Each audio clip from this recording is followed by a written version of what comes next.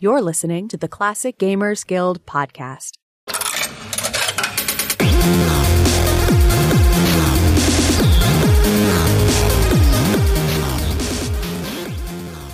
Hello mates, welcome back to the Classic Gamers Guild podcast. I am joined today with Rick and Anna, who are both doing well, I assure you. Maybe not Rick, but you know, he's gonna walk it off. He'll be fine. Today we're joined with a very special guest, somebody I've been looking forward to speaking to for quite some time. He is the creator of Yakwaxlips, which is probably the best thing to happen to adventure games in quite some time. He's filling a much needed gap or void in news for adventure games, specifically indie developers and things like that. He's just bloody brilliant. So I'll just let him talk instead of me talking about him while he listens, which is kind of weird. Rude, Paul. Rude. Michael, welcome to the show, mate. Yeah, thank you. I love people talking about me. That was. I'm going to use all of that quotes on my future things. The best thing to happen to indie adventure games in a while. That is just going to be plastered all over my website now. You know that. Yes. I always wanted to be quoted. Lovely. But yeah, I'm well. Thank you very much for asking me on. It's a real privilege to. I listen to you guys all the time, so yeah, to be asked is a genuine privilege. Thank you. Yeah, well, thanks for listening to us, mate. We've invited all three people that listen to the show on, so it's been quite lovely to have them on. You've got to cycle through them again after this, I guess. Yeah.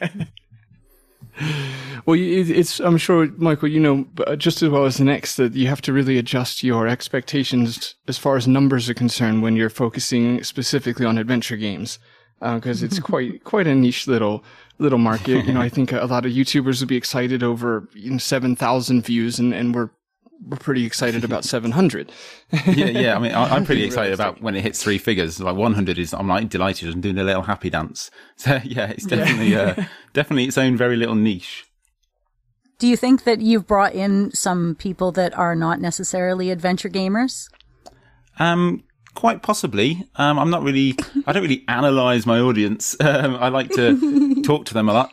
But there's a lot of people that I've met that used to play the games back in the day in the 90s and kind of lost touch with them. And I think I hope to think that I've rekindled their relationship with them, and they may have gone on to buy all the newer batch of games. I say newer in inverted commas, since 1997 onwards.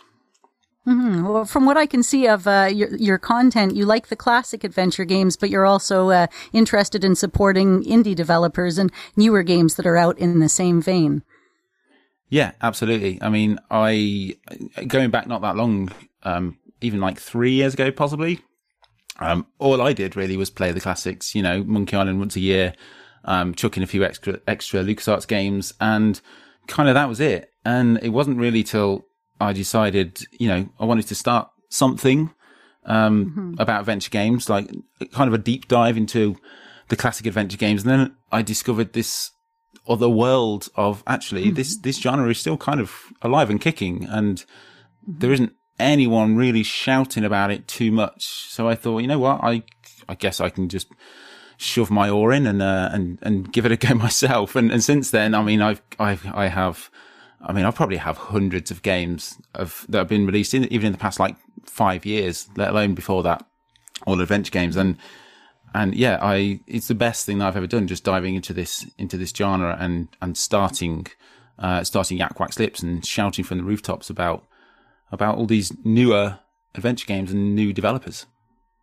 What have you noticed has been a difference between an adventure game made in the 90s, say like a Sam & Max, to some of the newer adventure games that are out there by companies like Wadjet or other ones, as far as like style and how they're put together? Or do you think they're kind of like the same? I don't really think they're the same, to be honest. With the Wadjet games, you've obviously, you've got the pixel art, and I'll say right from the start, I'm an absolute sucker for pixel art. If it's got pixel art in it, I'm going to play it. But I think the games these days are kind of targeted at people who used to play them. So, I was in my early teens in the mid 90s. And the games then were being targeted at people in their early teens. The games that are out now are being targeted at people that are in their mid to late 30s and upwards. So the games can be a lot more mature. And also, what with people having no attention span whatsoever, they need to have a real strong story and a real replayability. It's quite easy to play a computer game and then forget about it 5 minutes after you finished it and never play it again. But if you've got a Wadget Eye game like Unavailed, you can play that several times over with different characters. I recently finally managed to play Lamplight City from Francisco, and Nice. The choices on there, it closes off cases, and I want to go back and replay some of that.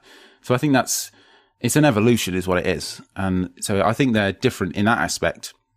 But yeah, I mean, you can't discount just the whole classic era of LucasArts, because I mean, that's what I grew up with. And I think nostalgia does play a big part. Mm-hmm.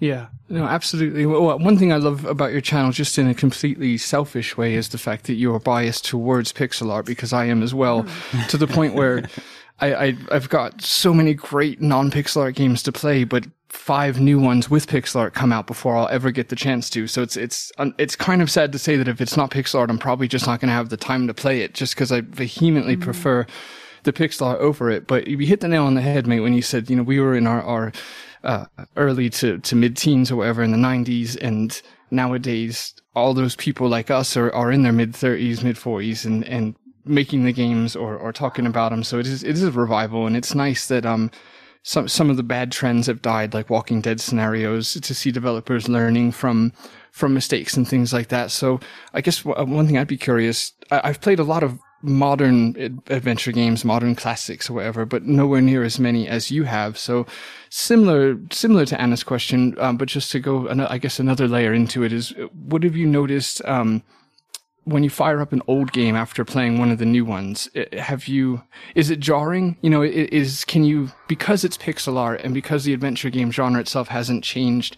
mechanically too much at all, is it noticeable when you're playing an old game after you play a new one? Honestly, I don't think it is. I mean, I tend to play the older game. I tend to replay the old classic. I keep going back to LucasArts, mainly because I grew up with the LucasArts. I never really played any of the Sierra games, but there's things like... Gasp! I know, yeah, I didn't want to say that because I know you guys focus so heavily on Sierra. But yeah, LucasArts and Revolution with their Broken Sword and Law of a Temptress and that. Going back to those old school games, I kind of... I mean, I grew up with them, so I can't really say that they're, it's not bad, but I think I know them inside out, essentially, is what I'm trying to say. So to go back to an old game, which I haven't really played, I can't really think of anything I've played in the past 5 years that I've missed as such. I mean, I have them all in my Steam library, and then I think, I'll play that after I finish this game, and then another 10 games will come out that I want to play. And like you with the pixel art, I'm going to play those rather than the old games because I want something new. I guess with the old games, going back to the whole choices issue, is that they're very linear. You kind of know them inside out. You can finish them all in. I mean, you can finish Monkey Island in 2 hours if you want to. I mean, why you would want to, I don't know, but I don't really think there's a quality issue there. I don't think it really jars as much. The only thing is, like you mentioned, is the dead ends. I loathe to play Zack McCracken again because it's literally, I don't think I've played it since it came out in 1990, whatever it was, 1990. And I don't think I've played it really since because I mean, it just sucked, basically. Just the fact that there was a dead end there. And these days, I haven't got the patience, and it's far too easy to go to Google and type in Zack McCracken walkthrough. And that's not how you should play a game. You should play a game and use your head, and it's just not, people haven't got enough patience to do that, I don't think. Well, I say people. Yeah. I don't have enough patience. I don't. Yeah, I agree. Yeah, no, that was a fair assumption. Do you go back and replay games that you liked before, perhaps like Broken Sword, for example, but do you ever go back and replay indie games that you've enjoyed? I can't think of any really off the top of my head. I will pretty much play the big hitters. Like I say, LucasArts Revolution. I can't really think of any smaller game that I have. I mean, maybe that's a compatibility issue, and you can't get them unless they're on like abandonware, which I don't really like to do. But if they're on Steam or GOG, again, I'll play the classics, and then if I have the choice to either play an old school classic or an old school indie, I'm probably going to head towards the classics. But then, like I said earlier on, I've only really been, it feels like I've been doing this for 10 years, but I've only been doing Yakwaxlips for just under 2. And before that, like a year of kind of reinvigorating myself into the genre. So, I mean, there's still time. There's always time to play the old games. So, outside of What Jedi and Grendaslav, because those are just way too easy, what are some of your favorite modern indie adventure games? I loved from last year, I think it was. I loved Roki. Like, I think it was a breath of fresh air. It's not pixel art. It's from, who's it from? Polygon Treehouse. And there's no talking in it. It's all very short, like grunts and noises. But what that shone through is, it's the story. Like, if it's a good story, I'm going to love it. And Roki was just top drawer story. So that's definitely, I would recommend that to anyone, whether they're young, old, like the classics, like pixel art, whatever. Apart from that, off the top of my head, on the spot, I mean, I kind of like the Siberia series. Again, it's kind of a big one, I guess. But again, I like long, like drawn out stories. I mean, the puzzles aren't that great in that, but it's about the story, I guess. I really enjoyed that. Yeah, no, I agree. And actually that leads me to a question for you. I'm much more story based, to the point where I'm probably more impartial towards puzzle difficulty than anything, but I really, especially nowadays, just don't mind a nice, easy game puzzle-wise. How do you feel about that? If the story's great, will you strike a point off or two if the puzzles are too easy? No, I wouldn't. I wouldn't at all. I've just recently finished playing Encodia, which came out a couple of weeks ago, and I loved that story. The artwork was just top drawer. It's amazing.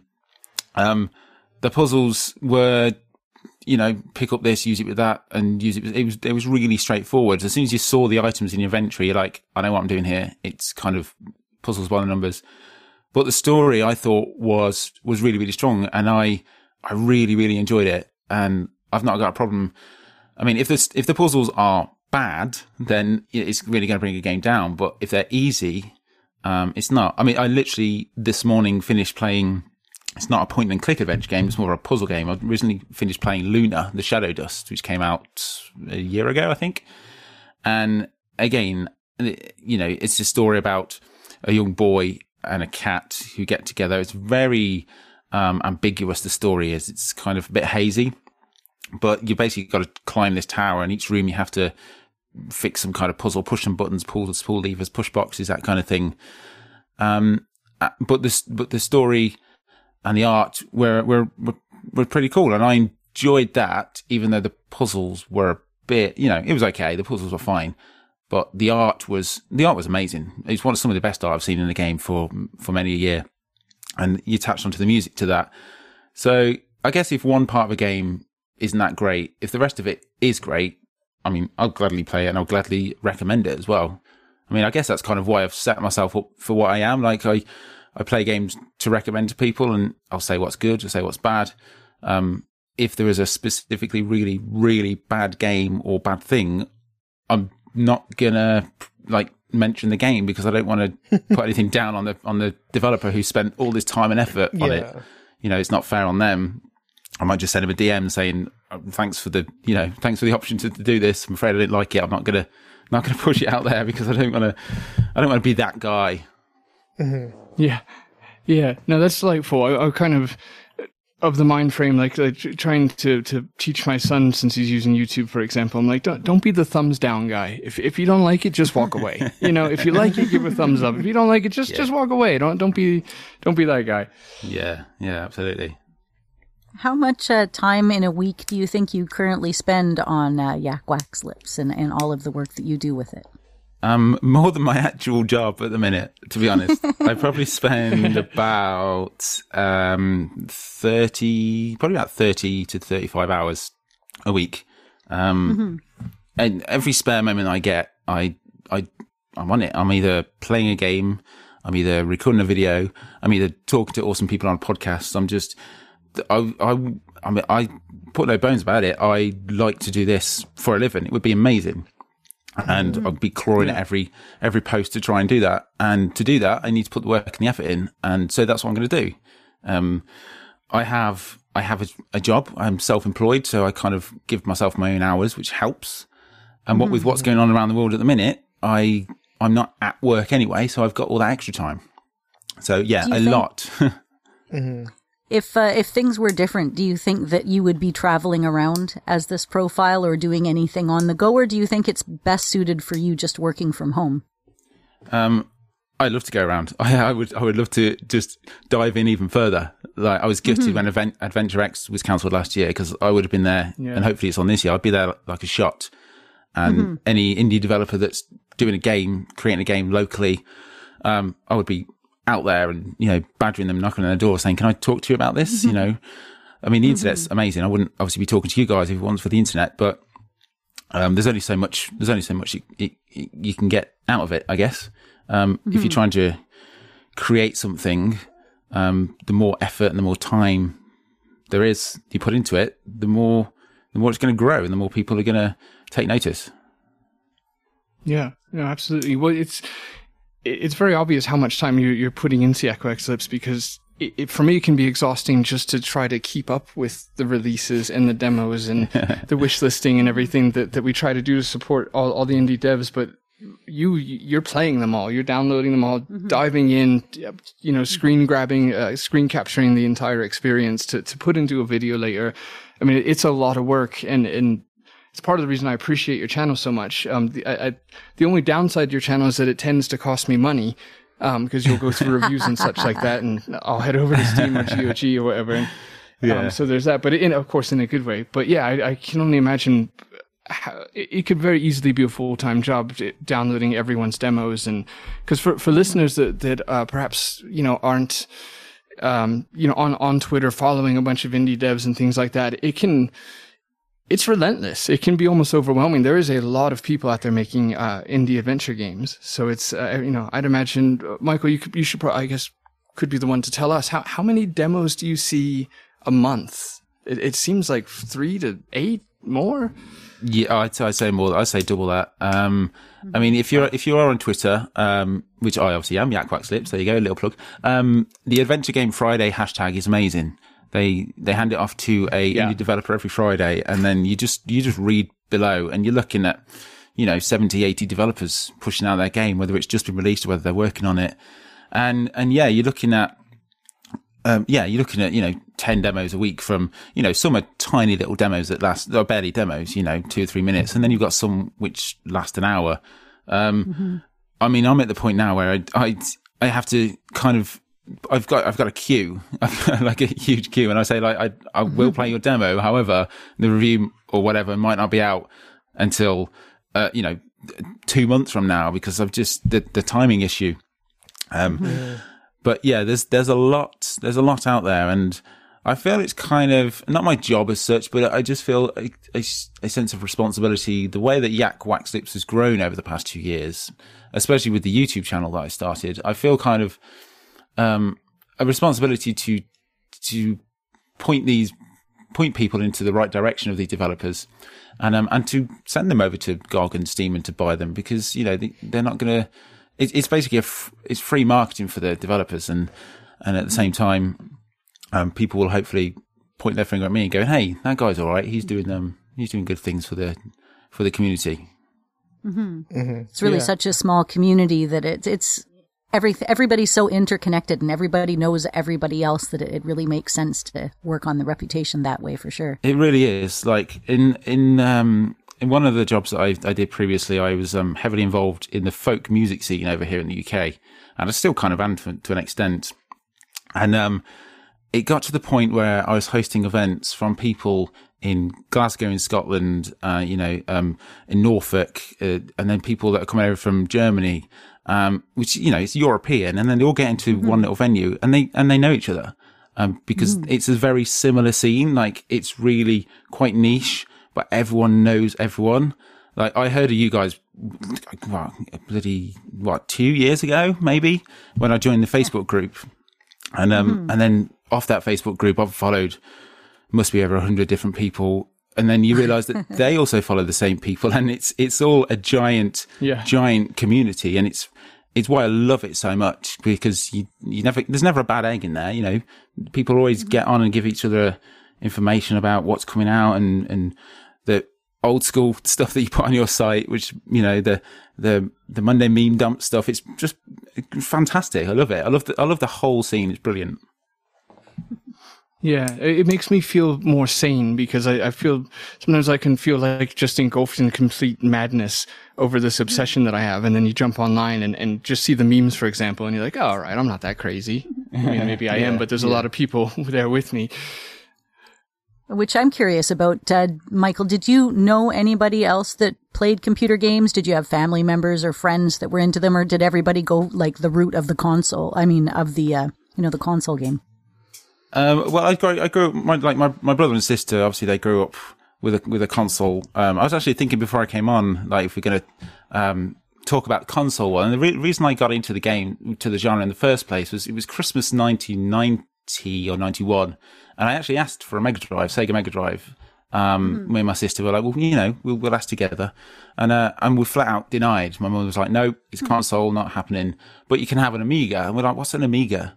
And she wanted to buy it because she thought it was more like a word processor. So, we can do work on it and we can research, which, obviously wasn't. And then we got it that Christmas, and the rest is history. All my kind of other friends around that time, and friends now, they were all, they had the Nintendo and they had the Sega. Didn't really have any other friends that played, not just Amiga games, but adventure games. It's really been this community that I've kind of found my people, and I can talk about what everything. I'm talking about. Yes, exactly that. Yeah, which is I can't wait for the events to start happening in real life again, so I can actually meet these people face to face and shake their hands and be like, oh my god, you're the Space Quest historian, I can't believe it. You talk about all this stuff, right, and then just the developers. And I can imagine myself fanboying, like meeting Dave Gilbert face to face or something. I mean, I was even massive butterflies in my stomach when I spoke to him on my podcast about this stuff. But to meet people like that and to have that community there is just brilliant. Yeah. Yeah, you hit the nail on the head with the just kind of being awestruck around these people, because even knowing Troels and being able to call him a friend nowadays, if I saw him in person, it would still be strange, because like his channel is like yours. It's the TV that I watch. I don't really watch sitcoms and things like that. So like to me, Troels is like Brad Pitt or whatever. He's the one that I've only seen on TV, and it would be super strange to meet in person and such. I have to admit, it was pretty cool meeting a bunch of our childhood heroes and people who were just pictures on the back of a box. I don't know how much you do know about Sierra Games, but they really tended to promote the people that were designing and creating the games almost as a part of the package in the game itself. So I and most of us idolized them just as much as we idolized the characters in the games, if not more. So meeting them was just so surreal. Yeah, I can imagine. I do feel like I missed out on a huge part of it there. It wasn't all, it wasn't me going, I don't want to play Sierra. It was, I was a 12-year-old kid and I got bought the games that I got bought for, and they were all happened to be LucasArts. I don't think there was really any nastiness towards Sierra. It was just plainly that, there was this LucasArts game out, and let's get the LucasArts game. I did actually just finish reading the Ken Williams books as well, the book, and it's brilliant, and I wished I knew more about it back then. It's one thing that I want to investigate further on in the future, because to be like you said, Paul, to be like the guy who you watch and know about computer games, adventure games, but me not have ever played King's Quest is kind of a bit, on the nose. So I need to set aside a good chunk of time to sit down and play. I mean, again, I have them all on Steam, like pretty much every single Sierra that you can get digitally. I have. It's just finding that elusive time. Yeah. Well, Sierra just never really made it very big out in Europe, did it? I think that's a big thing as well. Yeah, LucasArts were massive, like over here, massive. You had like the big displays I remember when Day of the Tentacle came out, and there was like the big displays out in the shops. And with Sierra, I mean, I didn't even know what Sierra was, to be honest, like because it wasn't really big at all. There is absolutely. I mean, you probably already know this because even if you've never played Sierra, you probably are well aware of some of its reputation. Do not shy away from the walkthroughs if you're playing Sierra, because die horrible deaths several times over. Yeah. Oh, it's not even the deaths are actually like the fun part of the game for me, but it's just the Walking Dead scenarios. There's just so many dead ends, especially the earlier on you go. So just be mindful of that. Yeah. That's kind of like the one, like I keep saying, I do play the LucasArts games a lot, but the ones that I kind of don't play again is Maniac Mansion, because it's the Walking Dead scenario where you just, you could be playing for hours and not realise that you can't actually complete it. So, I mean, maybe that's subconsciously another reason why I've not really picked up a Sierra game, because I know that I'm going to have to reach for the walkthrough, which I loathe to do. Oh, and you might want to reach for it before you think, because you might get like 3 hours into the game and realize that there's something you should have done 3 hours ago, and multiple save files, and there's a bit to it, but it's still worth it. Yeah, I absolutely will put it in my diary. By the end of the year, I would have played half a dozen Sierra. There's a task I've got to complete. Half a dozen, got it. One trick I've recently employed is bloody look up. What I would do is like search. I recently replayed the King's Quest games for the first time since my childhood. I'm not a huge King's Quest fan, and that opinion stands after replaying them. That's my way of kind of subtly telling you to play a different Sierra game when you do play one. Yeah. Maybe There's not much your better first ones, choice. in my opinion. Yeah, exactly. But a good trick to employ is I would just jump on Google and type in, King's Quest 3 dead ends, and it'll bring you to like fandom.com or wherever, and it'll just tell you the dead ends, so like you don't have to feel like you're cheating with the walkthrough, but you also know like the 3 things to definitely do in the game. So that's probably the best way to approach a Sierra game. Cool. I will definitely be on that. I'll write that down now, because I will forget it. Listen to the podcast episode and you'll be good to go. Oh, that's what I learned when I heard that. I do that all the time because I don't hear myself and us when we're talking. I'm in the moment. So when I listen to it later, when it comes out, I'm like, damn, okay, yeah, that makes sense. That's information I can use. I'm the same when I record my videos. In the early days, I was really quite particular. I cut every single word that needs to be right. And now I just talk. I'm like, if I get it wrong, I get it wrong. There's a person behind it. It's not just a machine, like spewing out facts. Yeah. We never spew out facts. So, we make it a point not to. It's dangerous stuff, those facts. To the point where I've texted him after episodes and been like, hey, that thing I said with confidence, it was wrong. Cut that out. Yeah. Or to the can point you where change... that's my default assumption now. Yeah, like I said 3. Can you make it sound like a 7, please? He's like, yeah, that's easy to do. No, it's not. I find a way. It's not easy. So you've played Toonstruck, right? Way back when I have, yes. Yeah, me 90s. too, kind of way back when. These guys, I brought it up a few times just to reference things about it, but they haven't played it before. So I'm just happy to have somebody on the show that even knows the game. Yeah, it was a good game as well. And it was kind of a cliffhanger ending from what I can remember. And they were in the process of doing the sequel.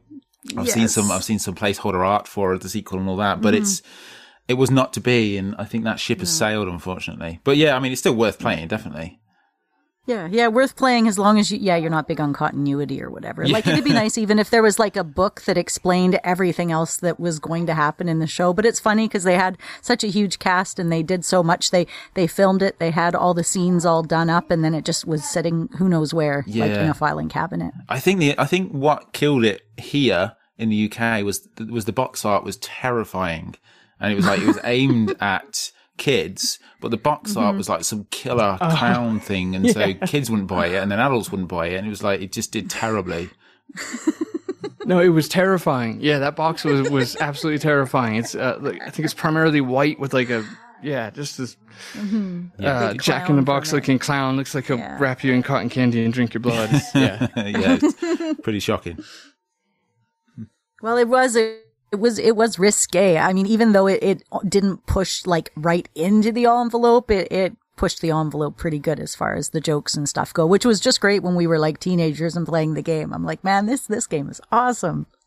Yeah, it was great. I mean, for me, it was probably one of my first FMV games. I mean, if you can kind of call it FMV anyway, especially the intro. And to see that was like, oh my god! And it's Doc from Back to the Future, who's like my hero at the time. So it was made it so much cooler. Yeah. I think actually in recent years there has been petitions and Kickstarters to try and get like sequels off the ground and stuff. But like I said, I think that ship has sailed. That's unfortunate because I feel like Christopher Lloyd would be well up for it, right? Because he did the voice for Old King Graham in the King's Quest reboot. Mm-hmm. So I'm sure he'd be on board.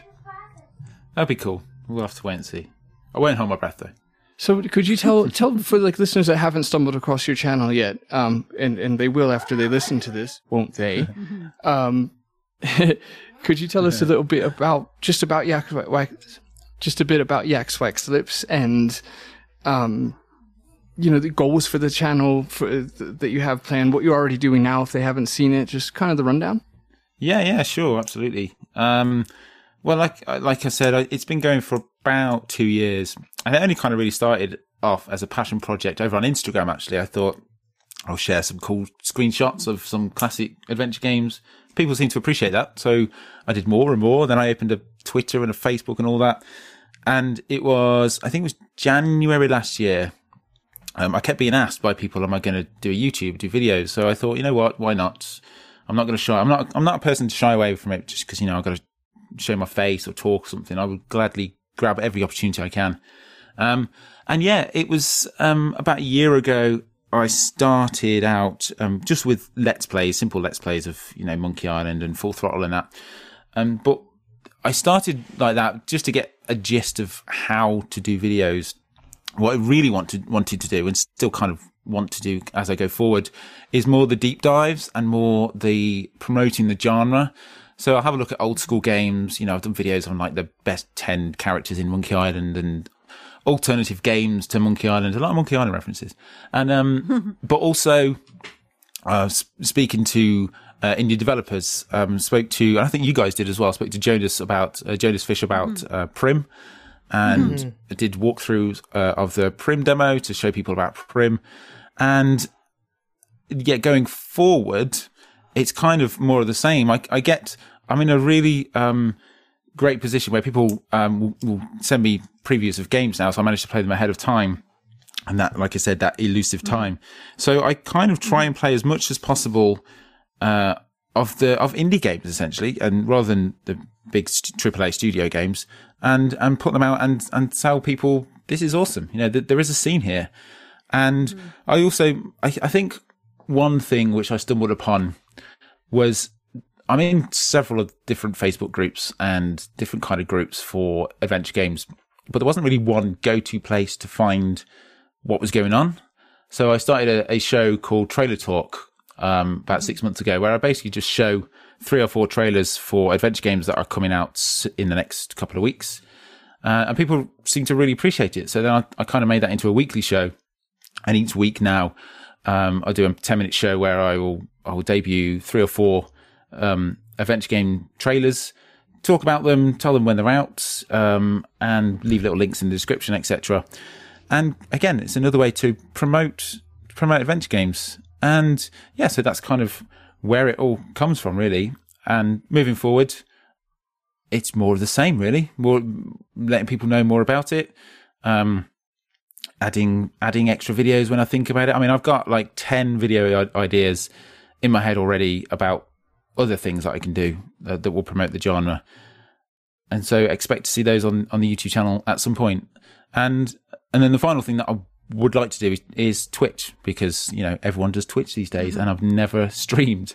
So I've got a Twitch channel and all that. And again, rather than going on Twitch and playing Monkey Island, because, you know, everyone knows the game, I'll go on there and I'll play an indie game. You know, I'll play whatever indie game's been out in the past week. You know what? It's not even the past week. It could be the past couple of years, because indie game developers, a lot of games go under the radar, and I think I could be the guy who brings them to the forefront. So in the, you know, near future, I hope to do that as well.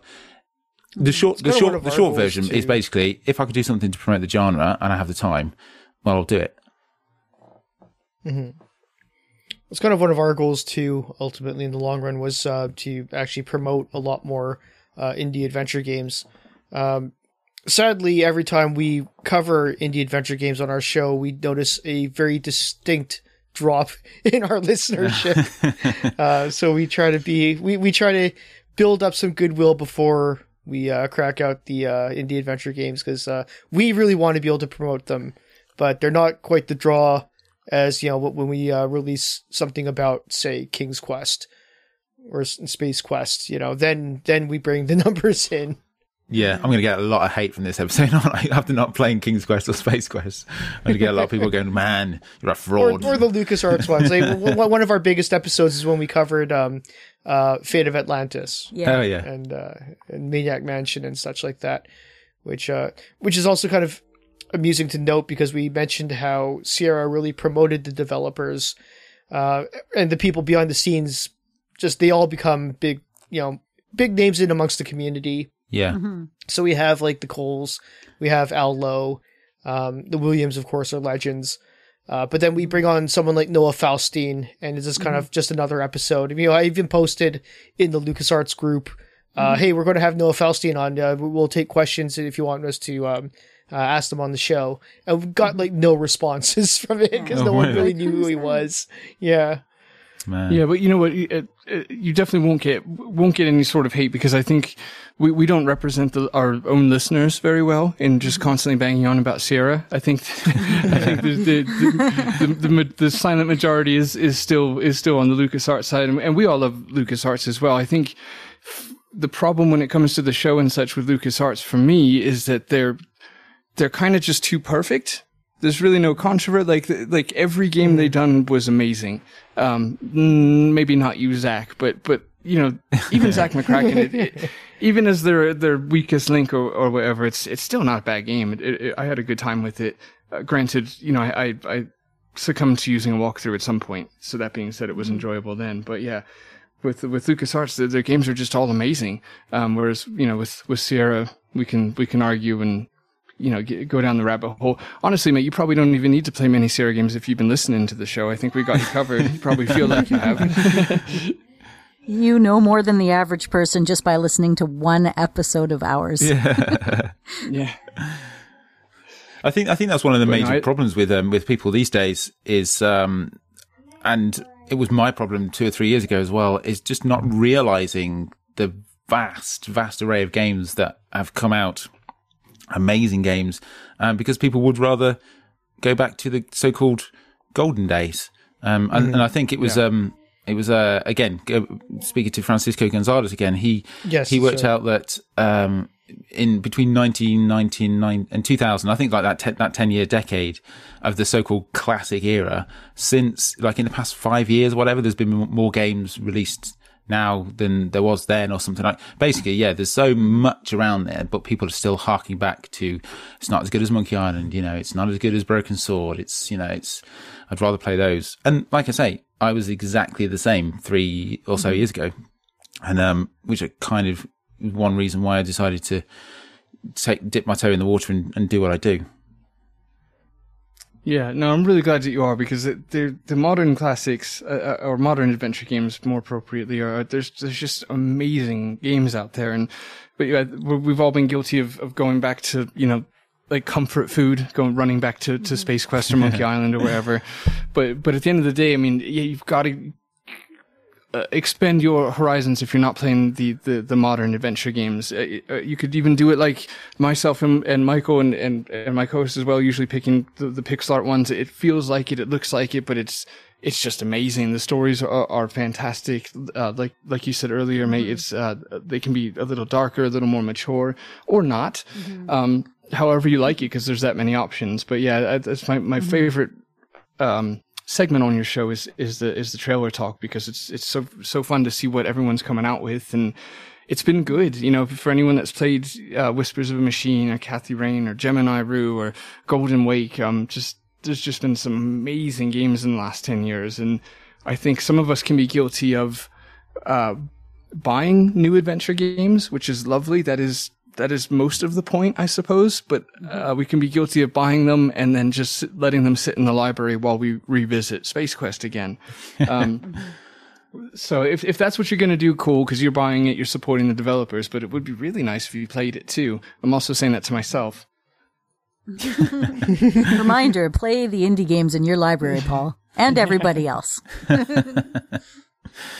Yeah, I agree. Like I said, like I've got so many in my library, and I get given, 1 or 2 a week, which is like, I'm totally privileged in that aspect.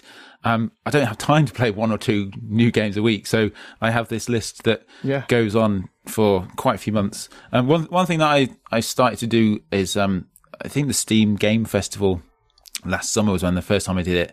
I basically tried to play all the adventure game demos I possibly could and review them in one video.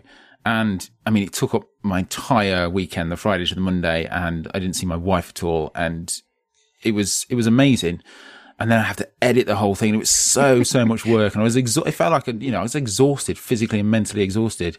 And then you put it out then, and the response from it was brilliant. Like, people were saying, I'd never even heard of this game. Even though the festival was on and all that, it was so like tucked away and hidden because there was thousands of games to play. And so, and I kind of try, every time there's a festival on, a digital festival, I kind of try and do that now. I set aside, here's 4 days of my life gone to play games. And I'm going to do that because people need to know about that tiny little Slovak game that cost $2,000 that they kickstarted 3 years ago, which is finally coming out, and it's a one-man team. It's like, they need to play, they need to know about this stuff. Yeah. No, it's brilliant. It's. I think a lot of us, when we get this passionate or borderline obsessed with it, we'd have a tendency to, I guess, try to make a game of our own, things like that. But nobody was stepping up and filling like the void in the media side of things and the promotion side of things. So I'm really glad you did. And I think I could be mistaken, but if you said it was like last summer, that video you just spoke of might have been the one in which I discovered your channel by.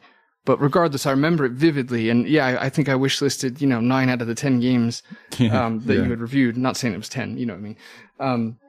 But yeah, it was important. And it just on my case alone is proof that it worked, because I did go and wishlist at least every pixel art game, probably a few others. And, when they're available, I'll be buying them. So it's, you're achieving that goal. Will you be playing them, Paul? You've got to play them too. But yeah, I mean, I feel like my job is done in that case, because that's exactly the reason that it's not the reason I set Yakwaxlips up.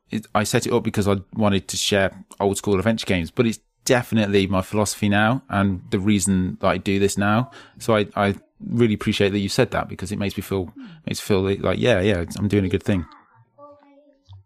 Yeah, no, you really are. Yeah, absolutely. Yeah, I need to take my own. I'll listen back to this episode and hear myself yelling at everyone, including myself, to play them.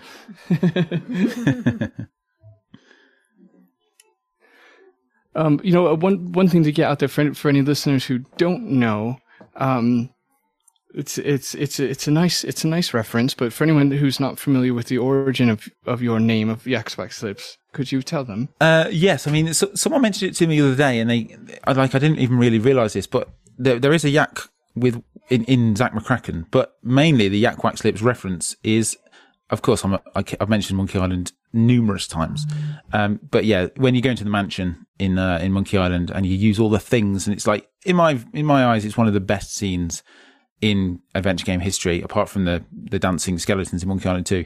They're fighting behind the wall, and they use the Guybrush uses wax lips with a yak, and yeah, there it is. Coming up with a name, I was like, can I call myself Plunder Bunny? I mean, it's a bit obvious.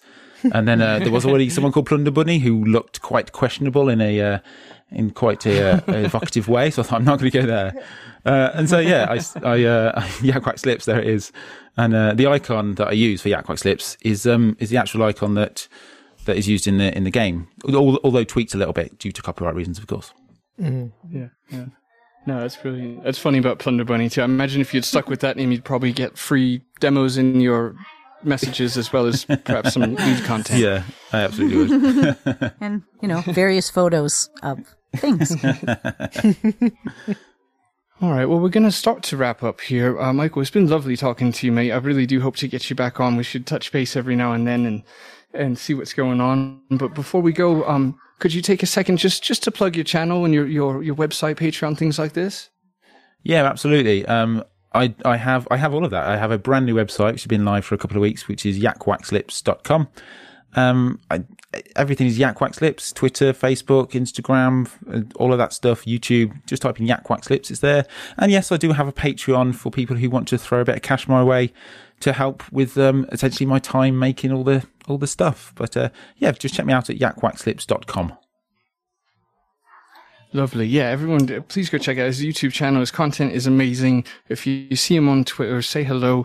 Give him a retweet. Those things mean a lot to creators of any sort. It's just a little tap of your finger, and you move on with your day. But it really makes theirs. So if you see a cool new video posted by Michael, give it a bloody share. Was that subtly guilt-ridden enough? I hope so. That was perfect. Yeah, all you need to do is just point and click. There you go. Exactly. Nice. And if you don't, we won't be mad. We'll be disappointed. Thank you all very much for listening to the show today. As always, you can find us on Facebook. We're a page. We're a group. We're also on Instagram at CGG Podcast. We're on Twitter. Do us a tweet at the CG Guild. You can send us an email, mail@classicgamersguild.com. And a huge thank you to all of our Patreons. Love you guys. Thank you so much for supporting us. It means the world to us. And extra special thanks to those in said tier would be to Jay Holmes and Mark Fillion. Be sure to check out Mark's game, Chinatown Detective Agency, on Steam and GOG, and wishlist it and press all the buttons or smash them if you like.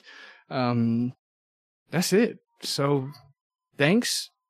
And I hope you don't do a murder.